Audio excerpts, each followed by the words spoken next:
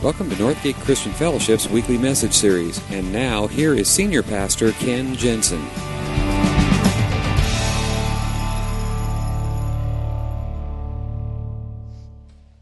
Back in 1963, an anthropologist by the name of Edward T. Hall coined a new term, and it had to do with studies about spatial relationships. The new term that he coined was proxemics, and it has to do with those personal boundaries that we have when it comes to space and territory. And he actually defined 4 different spatial zones. The largest one being what he called public space. And that's anywhere from about 12 to 25 feet. And it's kind of the space between a lecturer and an audience kind of a thing, okay? That's public space. And it's about 12 to 25 feet. It's why people don't sit in the front rows, you've noticed, unless they have to, okay? You know, they want one little barrier between themselves and the public speaker. And it's a comfort level kind of a thing. The next zone that he described is called the social space. And that's typically about 4 to 12 feet, somewhere in there. And it's kind of where you have conversational circles. 4 feet is close enough to be able to converse with somebody. 12 feet gets a little too far. So somewhere in that zone, you can stand in a circle and just have a conversation with a bunch of friends. Everybody feels comfortable. But then he defined what is called personal space. And that's something about 3 feet, this invisible bubble that all of us have, that we walk around with. Nobody can see it, but it's kind of a boundary, a comfort level. It's our personal space. And when somebody invades that personal space, we start to feel real uncomfortable about it. And then, of course, the fourth zone is called intimate space. And that's about like 12 inches down to nothing, and we won't even talk about what goes on in intimate space. But one of the things that he discovered was, as he examined this in different cultures, each culture had a different size bubble when it came to personal space. Typically in the United States and Northern European, Scandinavia particularly, the bubble is quite large. Me being a Scandinavian that lives in the United States, I got a bubble that's about 3 or 4 feet out there, People start getting too close, I start feeling really uncomfortable. And I've had to kind of work at overcoming that. And, and hugging people, that took a little while getting used to. Hugging people that I don't really know all that well. And this really came into play. I noticed it this last time when I was in Uganda. And because in Uganda, personal space is like, it's like maybe 2 inches. I don't know what it is. But it's like, people just, they hug, they hold hands, they walk around. And it really came across to me, particularly when I was visiting the site of True Vine Ministries, which is the ministry that we partner with Hope for Kids. And I was there, and the caretaker of the property, and it's quite a large property, and he's actually more than a janitor. He keeps the place running. He keeps the generators running. He makes sure the water is flowing, the wells are pumping, all of that kind of stuff. In fact, his nickname is Waterman. And Waterman wanted me to come and see all the changes and things that had happened over the past year since I had visited a year ago. And so you got to picture this, okay? He's holding my hand. In one hand, he's got like a pipe wrench, and all of his tools, and he's got his tool belt on and the whole thing. And he's holding my hand, taking me around and showing me. Now, I'm a Northern European, okay? It's like, my bubble is really big, and it's been really strange walking around holding hands with a man, carrying a pipe wrench, It's just really, really odd. But because it's beyond my personal comfort zone, okay? It's invading my personal space. And we all have this, and maybe our bubble is a little bit different than somebody else's, but we all have this comfort zone, this personal space that is ours. And when somebody intrudes on that, it feels really uncomfortable, even sometimes threatening. And I think what is true physically in that way is also true when it comes to spiritual matters. That we have a comfort zone when it comes to sharing our faith. We have a comfort zone and this bubble that we have when we talk about matters of the heart. And so we're really fearful sometimes, I think, of sharing our faith with other people because of this invisible bubble. That we're afraid that we might offend somebody because we're talking about deeply personal stuff. So we're afraid we might offend somebody. We might hurt them. We might make mistakes. We might not share it right. We might make it, we may not have all the answers. And so this fear keeps us from sharing the greatest story that we've ever experienced in our lives. And the greatest thing that we've ever experienced in our life, we're afraid to share it with somebody.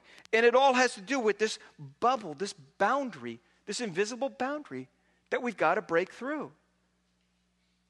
And what I have found is the best way to break that fear boundary, that fear barrier, is to simply open up your life and share a little bit of your life with other people. And when you break down the barrier first, it opens a comfort level for other people. Bill Hybels wrote, "Every person alive today has a story. And possibly the greatest realization someone can make is this: my story fits into God's greater story, and that's the greatest story ever told." In fact, he says, "I want to spend my days helping people encounter the risen Christ, and in doing so, to understand that their story actually makes sense in the context of God's bigger story." He's saying the very same thing that Paul talked about when he wrote to the Corinthian church. Second letter to the Corinthian church, chapter 4, he writes these words: "Since through God's mercy we have this ministry, we do not lose heart.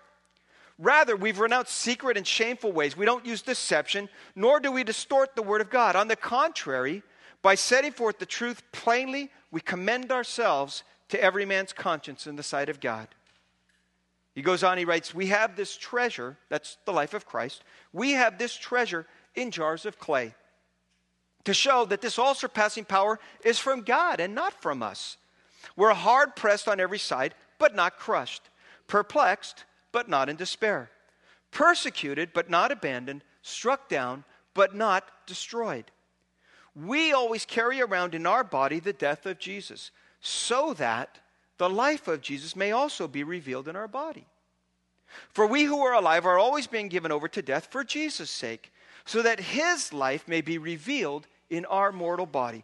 So then," he says, "death is at work in us, but life is at work in you." He's talking about sharing your life with other people. Saying, through all the stuff that I go through the hardships, through the difficulties, through this being pressed on every side from all of this, what's going on in my life, I make available to you, so that what might be destroying me or feel like death to me would be life for somebody else. And that's really what he's talking about, is just simply sharing his life, sharing his story. And what I want to share with you a little bit this morning is how sharing your story can really make a difference. It can overcome this barrier of fear and make a difference for somebody else. Sharing your story is important because God has specifically allowed experiences in your life so that you'll be able to relate to other people. God has allowed your life experiences so you can relate to others. I think one of the greatest fears that most of us have is a feeling that I have to have my act all together before I can effectively share anything. That it's got to be completely worked out in my own life. I've got to have it all together. I got to have it down with no mistakes before I can possibly share it with anybody else. And that simply is not true. Paul says not so. In fact, just the opposite. Just the opposite. He says we have this treasure in jars of clay to show that this all-surpassing power is from God and not from us. And what he's talking about is something that they're very, very familiar with, because back in Paul's day, they didn't have banks with huge vaults. They didn't have safety deposit boxes. People didn't keep their valuables in a wall safe. Okay? What little valuables they may have had, they typically would keep just in a plain, ordinary jar. Because the treasure wasn't what it was kept in, the treasure was what was inside. And by keeping it in an ordinary jar, it would be kept safe. Paul says that's what God has done. He has put this treasure in our lives, that we're just ordinary clay vessels. We're just simple people. But God has put in us an incredible treasure. And you read through the Bible, and over again you discover God has always used ordinary, even flawed vessels to do his work. The small group that I'm a part of, we decided back in January that we wanted to do a study through the Old Testament. So for the last 6 weeks, we have been reading together and studying together through Genesis and into Exodus now. And it's amazing. If you want proof that God uses flawed vessels, just read the book of Genesis. I mean, just look at some of the people that God chose to use. I mean, it's been a while since I've gone, verse by verse all the way through. And I'm reading and I'm going, oh, yeah, wow, God used him? I mean, there's incredibly flawed people. In fact, one of the things that keeps coming up in our discussions is, why does God keep picking these losers to do his work? Even Moses, who is known as the great lawgiver, you know, when God calls him to speak and speak before the king of Egypt and to lead the nation of Israel out of their slavery and bondage in Egypt, and he comes to Moses and says, you're going to do this. And Moses says, who, me? I can't do that. I stutter. I can't speak in public. What do you want me to go in front of the king? I can't do that. He says, I'll be with you. Well, what if he doesn't believe me? Well, here's some miracles that you can. Well, what if they don't listen to me? Just tell him God himself is with. But. And over 4 times he has all these excuses why he shouldn't be doing it. God says, no, I want you. See, every one of us are just plain old, everyday earthenware jars. The real treasure is what God is doing on the inside. And we forget that. And so too often, I think as Christians, we come across to unbelievers with this attitude of what Peter Berger describes as arrogant benevolence. We have this arrogance about us. I know the truth. And yet we're benevolent about it. I am here to save you. And by doing that, we tend to then cover up or hide or ignore our own weaknesses and our own failures. Paul said, that's not effective. That simply isn't effective. Let people see who you really are. Just be honest. None of us has it together. That's why so often when I share on Sunday mornings, I usually share personal illustrations from my own life, of my own mistakes and my own, when I mess up. Because I want people to know I don't have it all together. In fact, it's my family now after all these years. It's just like anytime I really mess up big time, it's like my wife tells me, oh, there's a good sermon illustration. My kids, they come up with sermon illustrations for me to use all the time. But I want people to know this is about real life, folks. And none of us have it all together. Sometimes I even ask you to raise your show of hands. How many would agree? How many have experienced this? How many have struggled with that? Because we're all in this together. And that's the point. God allows those experiences in your life so that you can relate to other people. The most powerful part of your story is where God has worked in your weakness. That is the most powerful part. That's what Paul says. We are always being given over to death for Jesus' sake so that his life may be revealed in our mortal body. So then death is at work in us, but life is at work in you. He says, I am not afraid to share with you the struggles that I've gone through. I am not afraid to extend to you my mistakes and my failures. I'm not afraid to show you the kind of person I really am and the kind of stuff that I really deal with. Because if you can see maybe this part of death in my own life, you can see that this is real for your life too.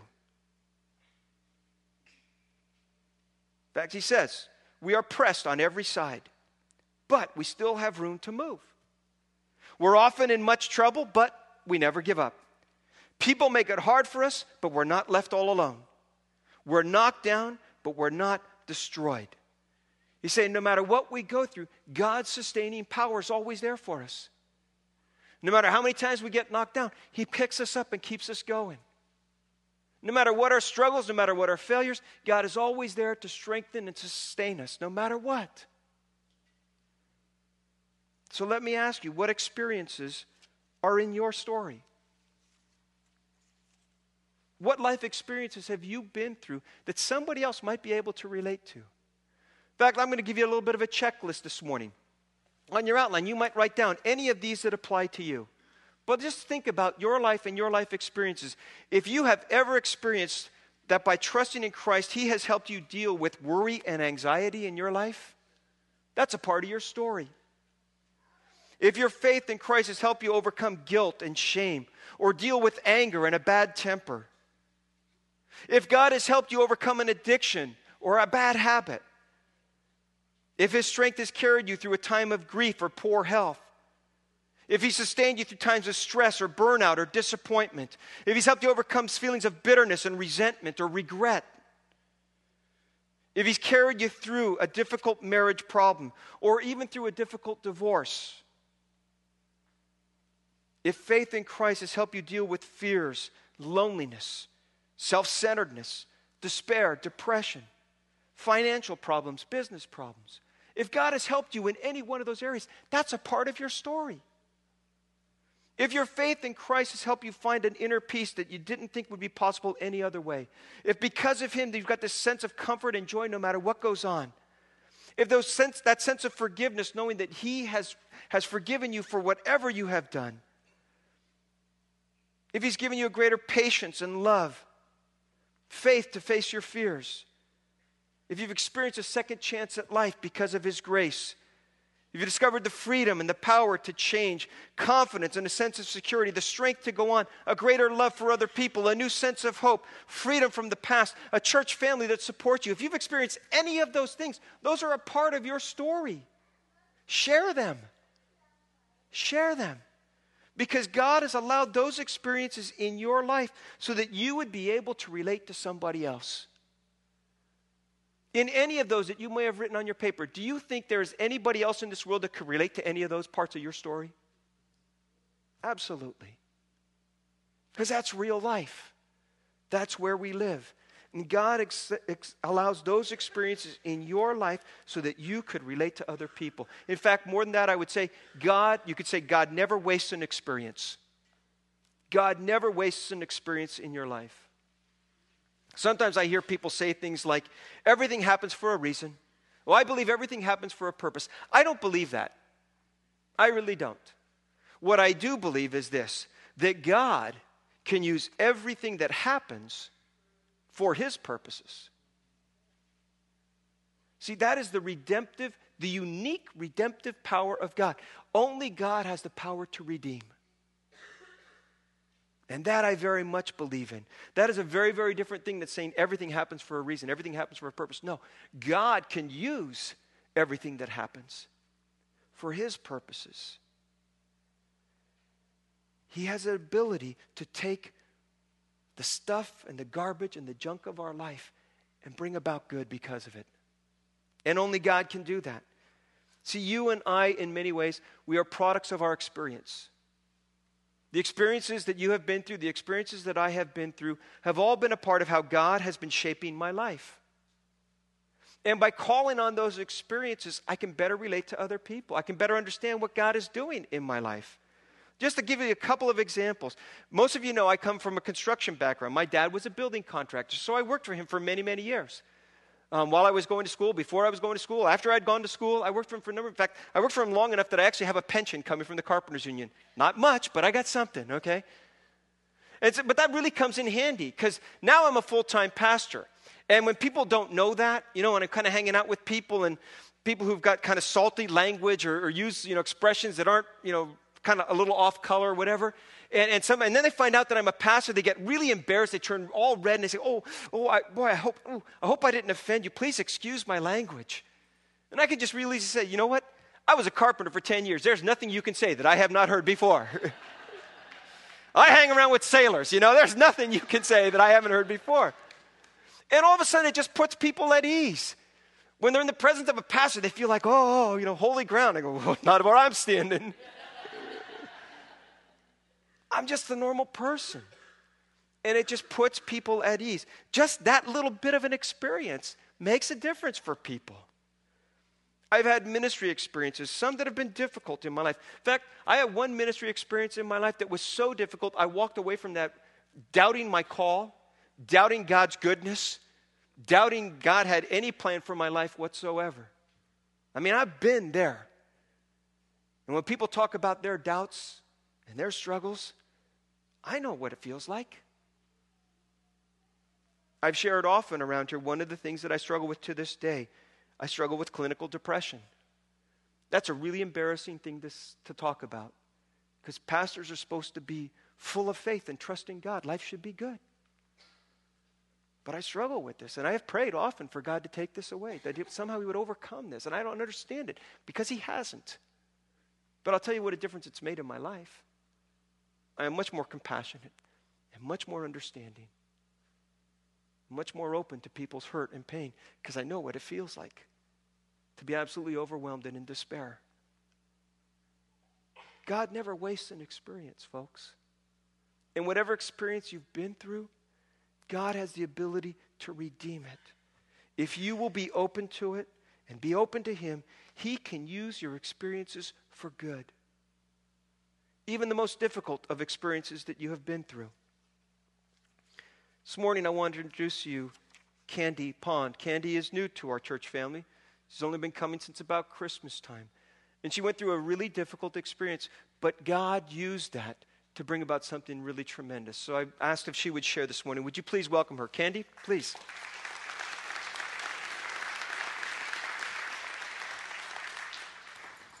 I'm right here for you. This is supposed to be easier the second time around. Hi, I'm Candy Pond. I took the step of faith here 2 weeks ago, so Ken asked me to share my story with you.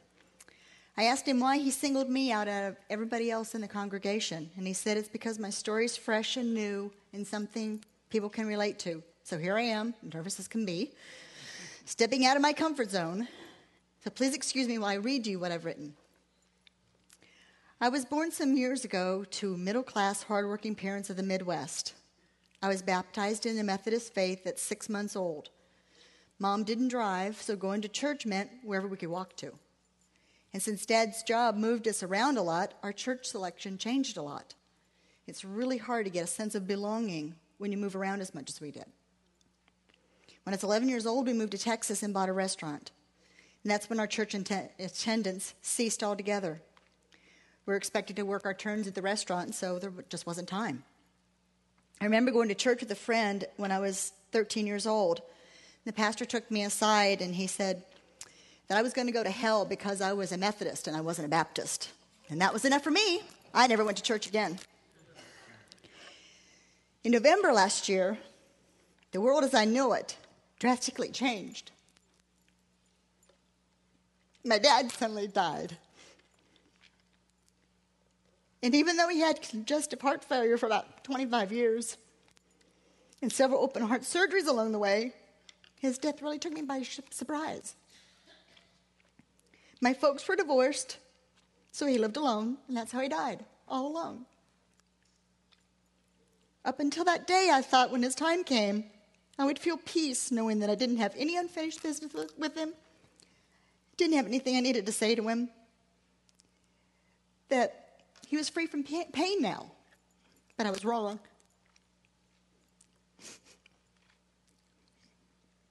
After the initial blow of hearing the word, Dad's dead, and flying to Texas for the memorial service, disposing of all of his stuff, I felt empty and lost, like I was an orphan.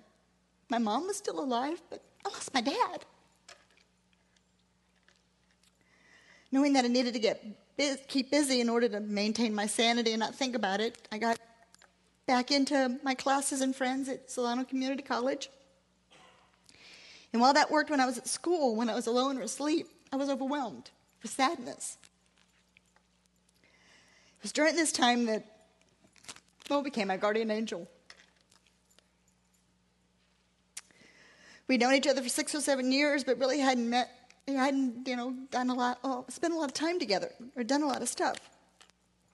But there she was on my doorstep the morning after Dad died to hold me and tell me that everything was really going to be okay. After school one day, I rattled on about how I was feeling and what was going on inside. And I shared with her that for whatever reason, I was feeling the need to go to church. That it was something that I'd done from time to time on Christmas Eve, and I really needed to do that this year. I told her that I'd always considered myself a Christian, even though I didn't go to church.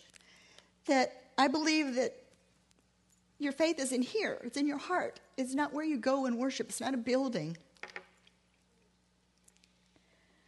She said I was carrying too large of a load to handle by myself, and maybe I should turn it over to God. It's a really inspiring words for me. So I asked my husband, Sean, to join me for church on Christmas Eve with Mo and Jim. And I walked in and I was hooked. I sang the songs at the top of my lungs until I was hoarse. I had a great time. I felt at home. I felt like I belonged someplace. When we got home, I told Sean that I really needed his support in something really, really important to me. I wanted to start going to church. He told me church wasn't his thing, but he'd support me 100%, and he does. Since then, I've become a regular member of the church. And I even surprised Mo by attending one time when she was away at a women's retreat. I came by myself. She was really proud of me. And now when I'm feeling overwhelmed, I just turn things over to God and I feel peaceful again. I was telling Ken that I always thought it was selfish of me to ask God to help me in one way or another. And then it dawned on me that how could I ever help anybody else if I can't help myself? How could I do anything? How could I do the work that God wants me to do if I wasn't strong enough to do it? And then I realized that by asking him to make me stronger and deal with my life, that I would be more effective. 2 weeks ago, when Ken asked if anyone was ready to take their step of faith, I made eye contact with him like he asked if you were ready. It was one of the best decisions I've ever made. Last Sunday, when we were asked to step out of our comfort zone and share something with our neighbor, I turned to Jim and said I was having a real hard time dealing with the fact that Sean had started smoking again. And I didn't know what to do. Jim said he didn't know what the answer was, but I'd find a way to deal with it. And then he turned to 1 Peter 4:12, suffering for being Christian.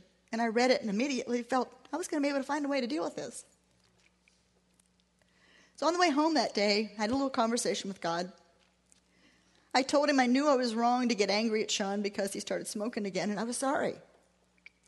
I asked him to help me be stronger so that I could more effectively help him. I think God's always been working in me for a long, long, long time. I had my eyes closed. I still have a long way to go in this new part of my life's journey, but look how far I've come in 2 months. So, thanks for letting me tell you a story. It wasn't easy the second time, but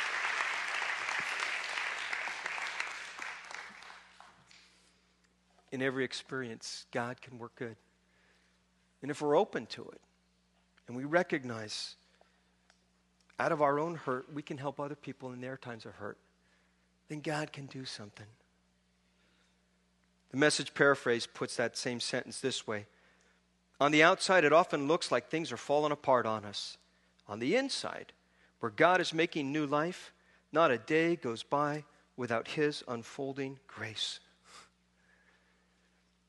See, here's the thing, folks. The reason I share my faith with people is because I really believe it. I really believe it. I really believe that life is better when it is lived God's way. I really believe that. I really believe there is the sense of freedom that comes from knowing that you have been saved and forgiven by his grace and not by your own works. I really believe that. I really believe that there is a promise of eternity and a hope for a life beyond this one where things will be much better and work in the way that God originally designed them to work. I really believe that, and I want as many people as possible to get in on that life. And I know it because of my own experiences. God never wastes an experience in your life. Your story is important. It's important to share. And lastly, it's important because God uses your life experiences to show his before and after power. His power to transform. You know, you watch on TV, you see these diet commercials, Weight Watchers, Nutri-Slim, whatever. I don't know what they all are. They've always got the before and after pictures. And you look at the picture and you go, okay, is that the same person? It kind of looks like him, but I'm not too sure.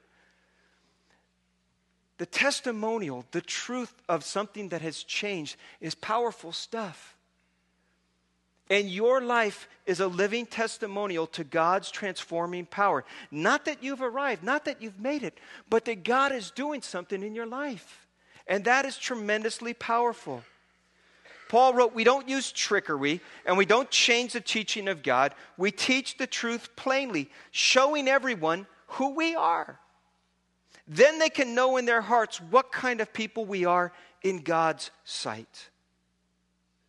Each and every one of us are a work in progress. I am constantly learning and trying to apply and grow and change as I learn more and more about how to live God's way.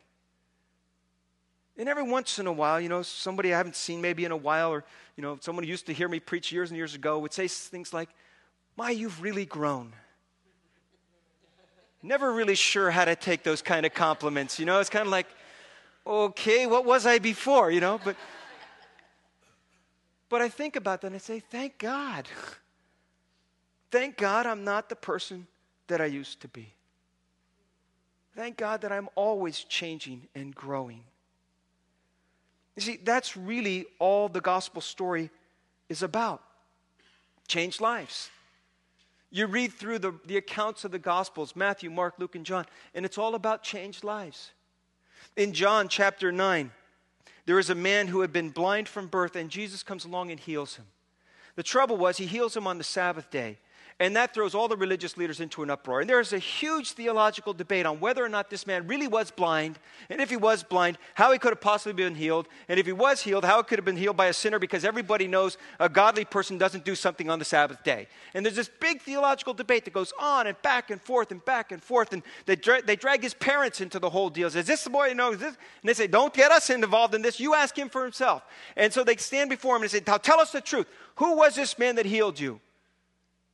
Because we know he had to be a sinner, because no one who is not a sinner would do something like this on a Sabbath day.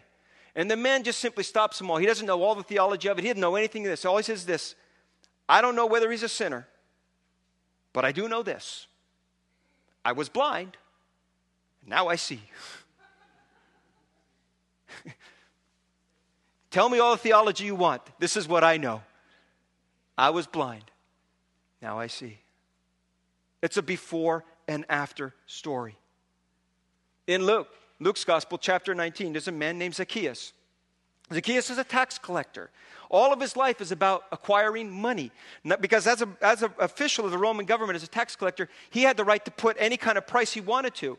As long as Rome got their part, he could extract anything he wanted. So he was cheating people, and he was getting money under the table, and he was doing all this. And this was all about his life, was all about earning money. And he comes into an encounter with Jesus, and he walks away from that encounter, and he is changed. And he says to Jesus, I will give half my wealth to the poor, Lord. And if I've cheated people on their taxes, I will give them back 4 times as much. Now that's an economic stimulus package. 4 times as much. That is a man whose life was changed. You read through the book of Acts, and every time the Apostle Paul is called in to give an account of what he's preaching and what he's teaching, you know what he does? He tells his story. And he says, all of my life was driven by religion. I was so sold on it, and I was so diligent in it, that not only myself, but I was after anybody who didn't do it. That was my job, to make sure everybody towed the line. I was so wrapped up in it. It was a driving force in my life. And then God knocked me off my high horse. Literally. And he said, it's not about all of your performance and all of your religion. It's about me.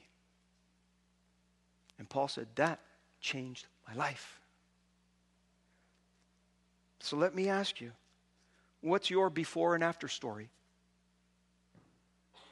What things has God done in your life that you could share with somebody else, that they would be able to relate to that and understand it and see it?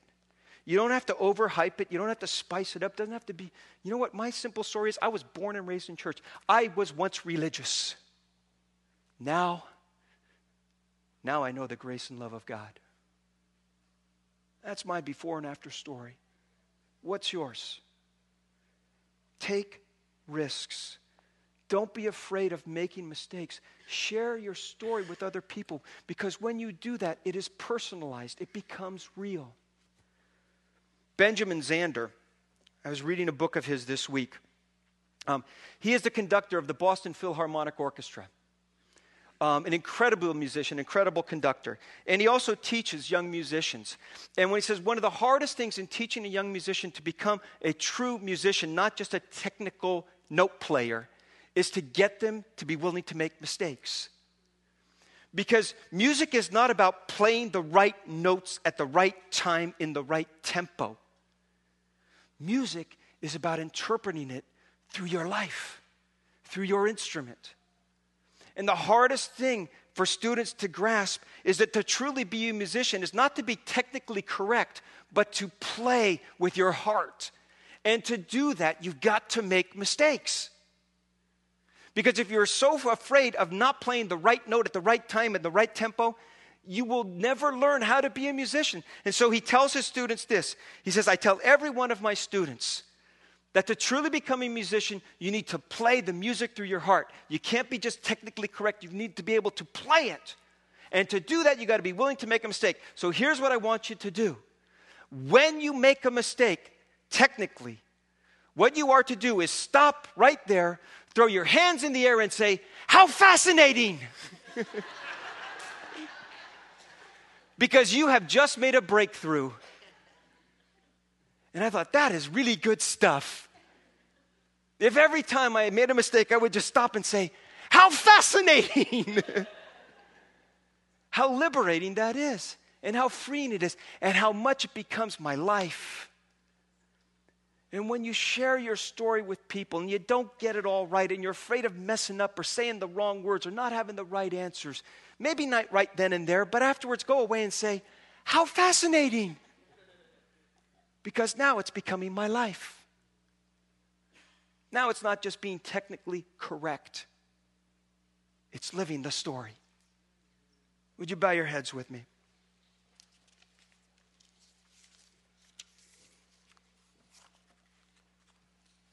You and I have no idea the stories that are yet to be told.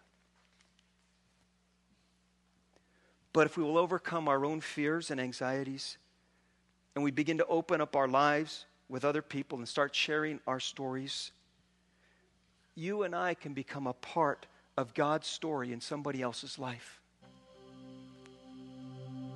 And I can think of nothing greater than that. So what I'd like you to do is think about your story. Go home today and think it through. Write it out if you have to, if that helps. And then look for and pray for opportunities to share. Because you might come across somebody this week who is hurting in a way that you were once hurting. And you can tell them, you know what I found? Or if someone's struggling with something that you once struggled with, or maybe are still struggling with, but you're discovering God's power to overcome it. Share your story. And if this morning your story does not yet include God's forgiveness, God's transforming power, it can. Allow God to begin to rewrite your story in a very simple step of faith, like Candy took 2 weeks ago. Just acknowledge your need and ask for His forgiveness. And then trust your life into Jesus' hands. He will begin to rewrite your story. Lord, thank you for your mercy and your grace. Thank you for the freedom of your forgiveness. Thank you for the power to live as you designed us to live. Thank you for how you've changed my story. And I pray that each and every one of us would take time to recognize what you have done in our lives. And take the time to share that story with somebody else. Pray this in Jesus' name. Amen. Amen. Let's stand together and sing this song.